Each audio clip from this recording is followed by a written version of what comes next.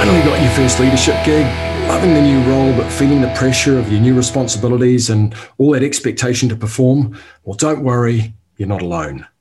Crossing the chasm from a technical role to leadership, from doing stuff to managing and leading people, is the toughest challenge any leader must make. Welcome to the Human Edge Show, the podcast dedicated to help you do just that, successfully cross the doing to leading chasm. Campbell Such here, Chief Chasm Crossing Guide. I've made all the mistakes so you don't have to. I want to help you learn those lessons much more easily by sharing my experiences and talking with brilliant people who have already figured it out.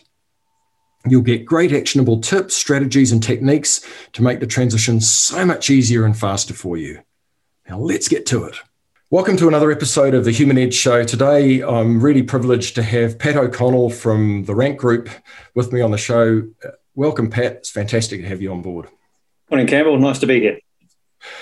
I'm just going to give you a little bit of a summary of Pat and his life, just to give you some context for the interview.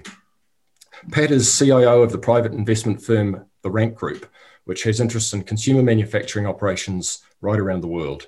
He's been in that role for the last 15 years, moving into Rank when his previous company, Carter Holt Harvey, was bought by Rank.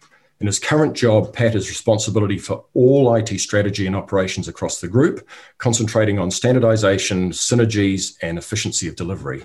Mergers and acquisitions and vendor relationships are also significant areas of attention for Pat. In his earlier working life, Pat was more technically focused, like many of us, but moved away from that focus after laboring through an MBA some 20 years ago. Outside of work, he keeps busy trying to keep as he calls it, an aging body fit, but it looks pretty good to me. And it's pretty full on as a granddad. So that's some great background, Pat. So perhaps just to start off, you could give us a little bit of a feel for what your early steps into leadership were like, how you felt, what perhaps the things that you stubbed your toe on, and what were the big lessons that you learned at that point? Sure. Well, I guess it depends on when you determine as you'll step into leadership, because you're always changing, I think. And my early career was very technically focused, as I mentioned. And it goes back a long way. It goes back to like the mid-1970s, possibly even a little earlier. That's aging me. And I fell into sort of what wasn't IT then, it was EDP, which was, IT, computer operations. And I started working for a company that ran some old IBM gear, working night shift, changing paper on printers and stuff like that. But I got fascinated by this whole environment and started moving more into some of the very technical stuff, operating system support, systems programming, assembler programming, all that sort of stuff. And I really loved it because it was had a mathematical sort of bent or a logical bent that I quite enjoyed and always excelled in at school, that sort of stuff. And I stayed technically oriented for some time and sort of, I guess, moved into some sort of leadership roles in that sphere, in that I sort of took over teams of technical programmers. I took over responsibility for operations of various environments and so on. But I think probably the biggest change in my whole career was somewhat later than that, when I decided I did a lot of work in the technical area, but didn't really know much about this whole business thing that we supported. So I decided to try and broaden the horizons. Oh, just hang on a sec. I've got some coffee arriving. Thank you. Can I have one too? Yeah, just Pat, the cup's right in front of the camera. Oh, sorry. No, that's all good. So I decided to try and learn a bit more about this whole business environment that we supported. And so I embarked on doing an MBA. And like I said in that introduction, that was 4 years of part-time work that I hated. The whole thing was just a real drag, but it was interesting at the same time, in that it gave me a sort of a new perspective on things. And I discovered that, or at least one of the learnings for me, was that it doesn't matter whether it's you're in a technical role or a non-technical role. Everything has its own technicality. So, you move from the bits and bytes technical to commercial technical, and there's still a lot of technicality there. And so you can apply that same thinking to any different sort of sphere of work. But having done that, it sort of opened the door to more opportunities to branch away from the sort of fairly narrow focus I'd had previously. And that's probably where I started sort of considering that I was picking up some more leadership roles, if you like, and I started moving into leading teams of project managers and leading, and ultimately I became a CIO, and that was sort of like the sort of at that point in my career, I thought that was, I'd arrived, that was it. It was sort of an previously unthought of possibility from someone who used to like diving around inside the bowels of operating systems to end up being CIO of a fairly large company. That was Carter Holt Harvey. And so, that changes your thinking. And I think that was probably where, every little incremental piece of learning I'd had along the way sort of came to fruition at that point, because you're starting to lead a large team across multi-disciplines. You're starting to interact with different sorts of people at different levels. You're starting to require to explain yourself and couch it in the appropriate terms for the people you're dealing with. You're expected to deliver results. You're expected to maintain operations. All sorts of different expectations on you, and you've got to be able to cover all these facets of it. And that means that you, as a sort of the leader of that, if you like, have to rely on lots of other people doing things that you may have done in the past, but you need them to do for you and need to be able to trust them. So I think that, that was the sort of the real turning point for me, as I said, was when I branched away from the more tunnel vision role of being quite a technocrat into a wider role of being more of a generalist, I guess, and still IT, but much more commercially focused. Yep. And how did you make that transition successfully? Because going from a technical expert into leading a technical team, that's one of the biggest challenges, right? Because you're then having to manage getting stuff done through other people's stuff that you've done yourself in the past that you might still think you can do better than they can. So there's that jump across from doing to managing, and then there's the moving into commercial. What were the big challenges? Can you remember how you felt at the time when you took on leading your first team, and what challenges you had perhaps moving from being one of the team to leading the team, and those relationships all changing? I think you put your finger on it before when you said, it's hard to not lean over someone's shoulder and do it for them, but the whole environment was changing so quickly that while I had a fairly good grasp of all the technology that I worked in and do it intimately, it only took 5 minutes for it all to change, and all of a sudden I didn't quite know how to do it quite as well as I thought I did, because it was different. And so the concepts were fine. You understood how it all should hang together and what you should do and how things should be constructed or architected or whatever, but you didn't necessarily know how to do it anymore because it was a different language or a different technology, or, we'd moved from one operating system into another, or one vendor to another, or one database to another, and it was different. So, you ended up having to rely on the expertise of the people who were at the same level you were previously in a different technology. So it was actually reasonably not easy, but it was forced upon me, I suppose, to move away from having to, to resist the temptation to lean over someone's shoulder and pick up their pen, Yeah, that makes a lot of sense. And there was so much change going on then. And if you look at the rate of change, it's only continued to. Oh, that's right. And so today. So but I do think, and this is slightly off topic possibly, but I do think having and what my background was very technical. It was, as I said, it was right down to the lowest level. I think background, regardless of how technology has changed, the fundamentals are still, even though no one sees them anymore, they're still the same. And it does help you with your ability to interact with the people who have that very deep technical knowledge now and translate that into something that is, able to be consumed by someone who doesn't really know or want to know the detail of that. So it actually does help. Otherwise, and you also find you can't, no one can put a snow job over you on what they're doing, because you do understand that, and at the level you do, at a level sufficient enough to be able to understand what's going on. You do still keep that, I think. Yeah, that's right. Those technical skills that you had that got you started, the knowledge and the understanding of the concepts and the broad way that things work, carries on, and that makes it so much harder. That word snowing, right? So that you know when someone's bringing you something that's rubbish or not fully thought out. You do. Yeah, and it's even not so much the broad concepts; it's the detailed concepts. Because regardless of what the different system is, or the different technology, or the different architecture is, the basics are still always almost identical down below it all. So it's hard to get too out of your depth as long as you're not right in the weeds, And so I think it's actually been quite useful. So it's not something that people talk about much, but I think having that technical background actually has been quite an assistance to everything else I've done. Yeah. I see the real value in having a technical background, because just in whatever you're doing, because then you're in a much better position to be able to make good decisions and bring thinking to the table that others that are operating at a different level might not. Yeah, but I also think that given that technology there's such a plethora of technology now, and there's such a scope there that when I was a young fella just starting off, it was a relatively narrow field. There was not much. There was not much you could do. We didn't have all the whiz bang stuff that we've got now.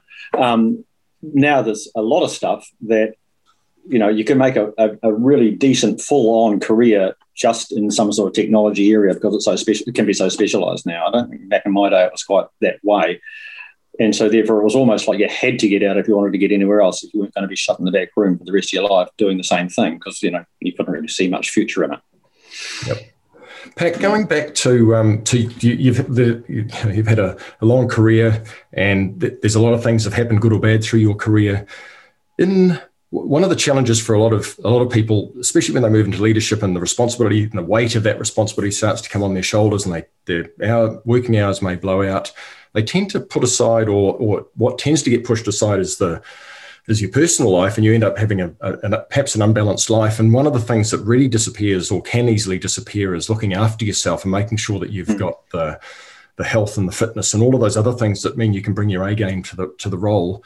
Have you got any kind of thoughts around what new leaders could do to make sure that they perhaps recognise when those things are happening, and what they might do to make sure that they put some time or put some focus on that to help them broaden? Look, I mean, I've always thought it's really, really important to look after yourself, physically, mentally, emotionally, everything. And I try very hard to do that. I've always maintained a pretty good physical fitness.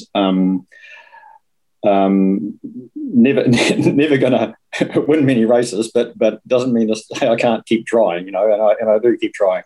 As long as the body will let me, I will keep trying. And I think that's very important, to maintain a good physical fitness. It just keeps you on your toes. I also think it's important to maintain a wide range of interests, non-physical. Like I love reading. I read an awful lot, and I find that not only does it sort of help you mentally, it actually broadens your skill base in a lot of ways. It just simple things like increases your vocab, improves your sentence structure, everything. The more you consume, the more you can put back out in a better form. And so I find that if I hadn't been interested in doing things like that, I don't think I would have had the ability to be able to articulate ideas as well as I can, because I've maintained a pretty good comprehension of lots of different things. I've tried to maintain a pretty good comprehension of lots of different things. Everything interacts with each other, and everything contributes. And I think it's very important to balance. It's also important to, get away from the work for a while and go and, cruise down a river on a raft, or play with your kids, or play with your grandkids and go and kick a ball around. Anything like that. Because, while you're doing that, the old machinery can still cogitate away in the background. And quite often you come up with good ideas when you're miles away from the problem sitting in front of you. So, I mean, I think it's there is no real distinction between all these facets, that everything contributes, and everything leans on each other, and everything assists with the other facets of your life. The better your health is, the better your work life is, the better your emotional health is, the better your fitness is. As all these things work together. I think it's very, very important to not think that just you must get up at 6 a.m. and work till 9 p.m. because someone's watching you and you've got to deliver. That's a very short-term win, to my mind. Yeah, ultimately, that will lead to all sorts of downsides, right? Health-wise. Yeah, it might help. And sure, you do have situations where you have to do that because, we've all got deadlines, we've all got problems, there's always emergencies. So you do it, but you don't make it a habit. Yeah. You don't do it every day. You do that, you'll burn yourself out, or you'll, get tired and make a mistake and just everything will fall apart, so it's got to be balanced. So would you have any suggestions for, this is kind of broad question. Would you have any suggestions for new leaders and leaders that are starting to move through when that pressure does come on? How might they structure their day, or how might they make it work so that those other things don't lose focus and don't lose sight of those? Oh, I think you've got to give yourself goals, might be something as simple as I'm going to read 3 books in the next month or something like that, and just keep that on your goal list as well. Or I'm going to try and get I'm going to do a half marathon in September, whatever, anything. And if you've got that as a goal and make it as an equal goal as to everything else you've got on your desk at work, you'll find time for it, unless you get absolutely sidetracked because of emergencies, and then that's fine. You can pick your priorities when you need to, but just keep yourself with goals you want to achieve, and keep goals you want to achieve ahead of you, and just keep going after those, and make sure you do concentrate on things that aren't just associated with, your daytime work role. Yeah, well, that's great advice, and so you end up with your work life or your work goals, and also your other goals in your life, and make sure that they all kind of fit. But also don't beat yourself up if you miss doing something, or it's not the end of the world. If you don't make one of those goals, there will be goals you don't make all the time. But if you don't have them, you'll never make them. Yeah, well, that's what you're talking about before, right? You say you're never going to win. You're probably not going to win, but you never know, right? And that's right. Keep pushing yourself and making sure you stay fit, look after your body. That's right. Yeah, even though, as I said earlier, Campbell, I don't think they're going to call me up with the Olympic team this year. Don't think. Well, you never know. It's going to be interesting. I got a fair idea. But as you moved up through the ranks and into your CIO role, one of the things that's critical is getting things done through other people. And the further you move up through the ranks of leadership and management, the more likely it is that you're going to be managing others that are managing and leading other people. Mm. One of the biggest steps you make in your life is going from those early roles the early changes you made, going from a technical role into a team lead role, and then moving up through. What would you say to leaders of leaders who have just appointed someone into a new leadership role, probably from a technical role? Maybe they were the best in the team, or maybe there's some other things you saw in them, to ensure or to give them, that new leader, the best chance that they're going to be successful. What should you do as a leader of leaders? I'll tell you one thing I see all the time, and it sort of applies to the situation, but you can look sideways and see it as well, and that is that when people get appointed to sort of, I'll say a leadership role, but a role of some authority, let's say that, just as a proxy for the moment, because I think that it's slightly different, but it's an interesting sort of discussion. And that is that people, when they get appointed to roles of authority, become authoritarian about it. And I see this all the time. And as soon as, it's like, as soon as they're the boss, they're going to start ordering people around. And that is, even if they don't consciously think they are, they start quite often, and it's not by any means it's not a generalization. Just now and again I see it, reasonably often I see it. They become more dictatorial and more demanding, and I don't think that does nothing for you. Absolutely nothing. I mean, there are times when you have to do that, but it's not. It's by far the minority. You should be demanding. The collaborative way of doing things and being collegial about things is much more effective. And I find that quite often when people will get promoted, and quite often if it's out of a technical role into something different, or because maybe they haven't quite got maybe very technically focused and don't quite understand the nuances of team work, maybe, I don't know, but they become quite dictatorship starts unfolding before them, and that is, to my mind, is the recipe for disaster. Yep. And so as a leader of someone that's just been appointed into that role, and you start to see that sort of thing happening, what's your approach to help them then see that might be a challenge for them to operate like that? And how do you go about helping them to learn those skills Well, that subtleties they might not otherwise recognise because of their real focus in the technical space? Yeah, and I think it's important that when you're in a role like this, you have to always maintain a very open dialogue with anyone you're working with or who is working for you. So you should never be unable to talk to them about what they're doing. So, I find it pretty easy just to go and talk directly to people about, hey, I don't think that was quite the way to do that. How about doing it like this? And if you've had a good relationship with them and you've run it like that in the past while you've been working with them, it's not hard to just, be quite open about it. And if you haven't done that, then it's harder. And and therefore you haven't lived your own values anyway, and you're trying to tell them to do something that you haven't done yourself. Yeah. So how do you go about building that relationship with your direct reports so that you can have those conversations with them when time's needed? Well, I think you've got to be able to have a very good relationship with all your direct reports. They've got to be, they've got to work. You've got to work with them as colleagues, as a team. They've got to, I guess it's easier if you're the one employing them because you can pick people you think you're probably going to work with. But sometimes you inherit people, and sometimes that's quite hard because you might inherit people that don't necessarily work the same way you do or don't work the way you would like them to work in terms of interactions with their colleagues. But I find you just have to slowly draw them out, just have to slowly get alongside them. They see the way you work. They will either adopt or adapt rather, or not. And sometimes it doesn't work, and sometimes some people just don't fit in or don't fit in your team. And if they don't fit, it's not going to work. Yeah. Yeah. Pat, you just talked about two things there. One was you inherit people, and you come into a team where you inherit people that you perhaps might not have otherwise chosen. And the other one is choosing people. When you're going through the process, if we can just put the inheriting one aside for a moment, when you're choosing new leaders for your direct reports, how do you go about identifying who would make a really good leader, and what sort of process do you put in place that helps them get into that role and then supports them after they're moved into the role?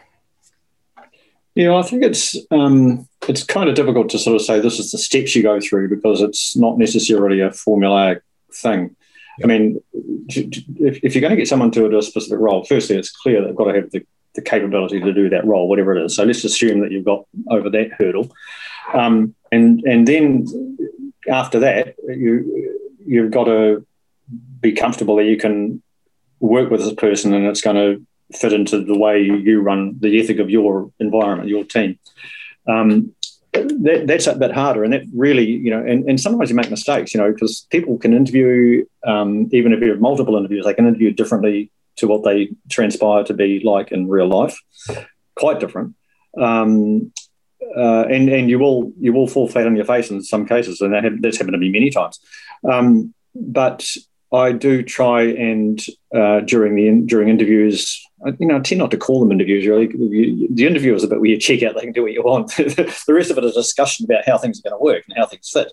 Yeah. And it can be all over the place. And I think you can get a pretty good sense for someone's personality, for someone's demeanour, how they act, if you have a reasonably good long chat with them about all sorts of stuff. And so I tend to do that. I tend to talk about things that have nothing to do with the specific technicalities of the role.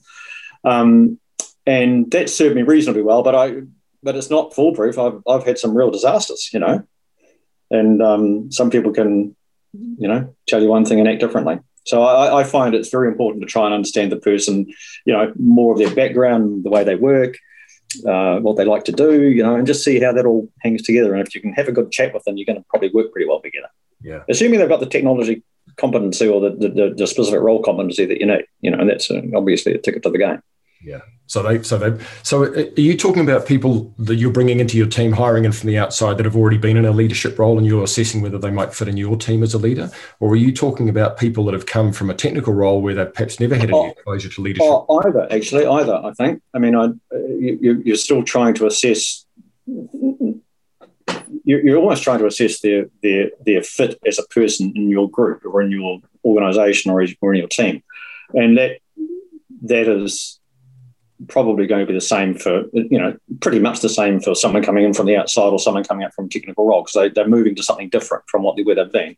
And they're moving to something you understand. You've got to try and assess whether or not that the person is going to suit the environment from a natural fit perspective as opposed to technical perspective. So it's pretty similar. I guess the only slight difference is that with the person coming up through the organisation, you may well know more about them than you do about the person from the outside. So that could well be, sort of a slight difference between the two, because someone coming from the outside you probably don't know at all. But, similar thing. You're still going to try and assess whether they're going to fit the dynamic of the team you're in. Yep. You're running. Okay. If you were leading a team of technical people, so not a team of leaders, but directly, and back in the day when you're directly leading a team of technical people, did you have any way of being able to identify those people in the team that might be more inclined to make successful leaders versus the ones that would be best to carry on and become technical experts or gurus in their space? Yeah, I think sort of self-selected, to be honest. I mean, it was.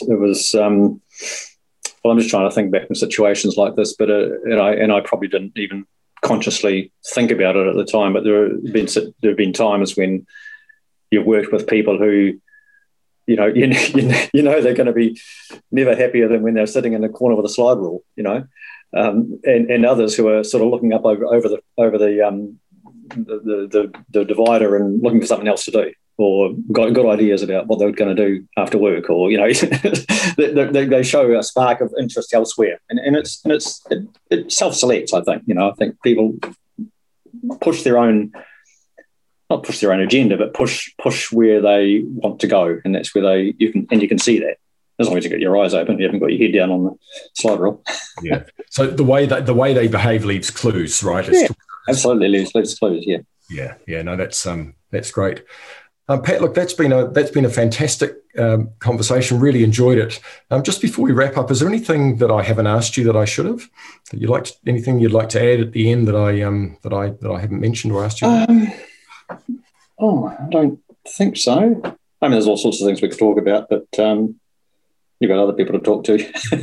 Much more interesting than this.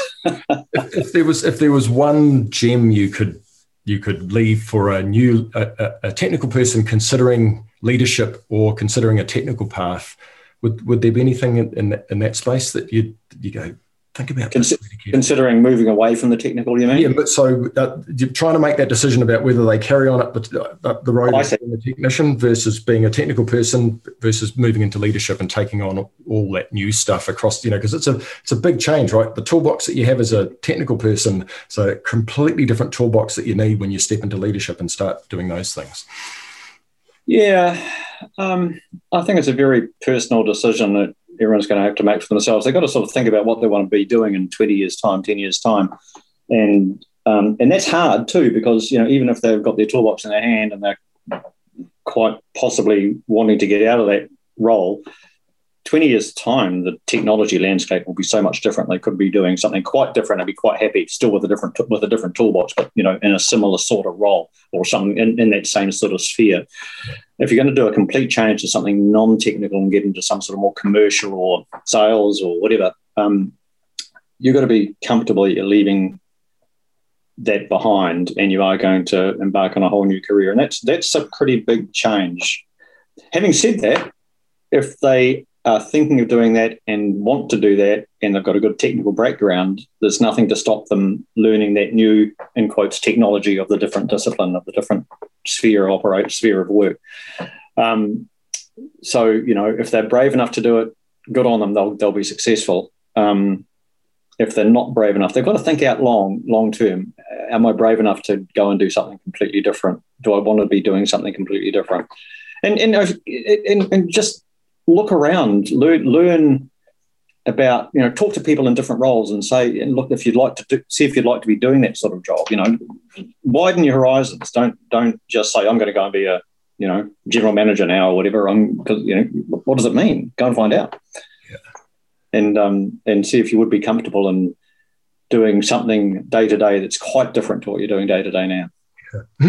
Excuse me. That's That's great advice. There's Daniel Gilbert wrote a book called Stumbling on Happiness, and the thesis of the book is that we actually don't know whether or not we're going to like something until we do it. What you've talked about might give you an ability to sort of move in that direction and get a feel for it, but often you don't know until you do something. And so perhaps the other thing is when you look back on your life, most of the things that people, that are nearing the end of their life say that the things that they regret the most are the things they didn't do. So actually that's right. And something I was just going to say, and it sounds like, it almost sounds a little bit trite or trivial really, but I think if you keep your horizons broad and your options open, things will happen and you can take advantage of them, and never be afraid to take advantage of something. And what was it? A phrase I heard not long ago that was quite good. I'm going to get it wrong, but it was along the lines of, something along the lines of, hard work puts me in the place where good luck finds me, or something like that, And so if you work hard and keep your options open and your horizons broad, something, there'll be a little flash on the horizon. You'll think, that's interesting. What's that? And you go over there and all of a sudden someone's grabbed you and you're doing something different. You should never be afraid of that, and you can never know if you've done the wrong thing because you never know what happened on the path you didn't take. That's exactly right. Wow, that's absolutely right. Wow. Well, that's a fantastic spot to leave. Pat, thank you very much. Really appreciate your time. It's been a wonderful interview, and I look forward to having you back on the show again sometime. Thanks a lot. Oh, thanks. All the best. Bye-bye. Okay, ciao. See ya.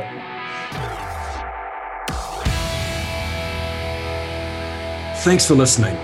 If you have a friend or a colleague who would benefit from this episode, please pass the word along. If you have a friend or a colleague who would not benefit, but you haven't been in touch with them for a while, give them a call. iTunes reviews are great to get the word out and to help me create the show that's most useful for you. And if you're frustrated or having challenges or would like some help, guidance, assistance with your first leadership role, then check out integrationcatalyst.com in the link in the podcast notes below. Or pass this on to your boss to nudge them to get you the help you really need to cross the doing to managing chasm and get you powered up on your leadership and management journey. Oh, and if you want to make sure you don't miss an episode, hit subscribe. Until next time.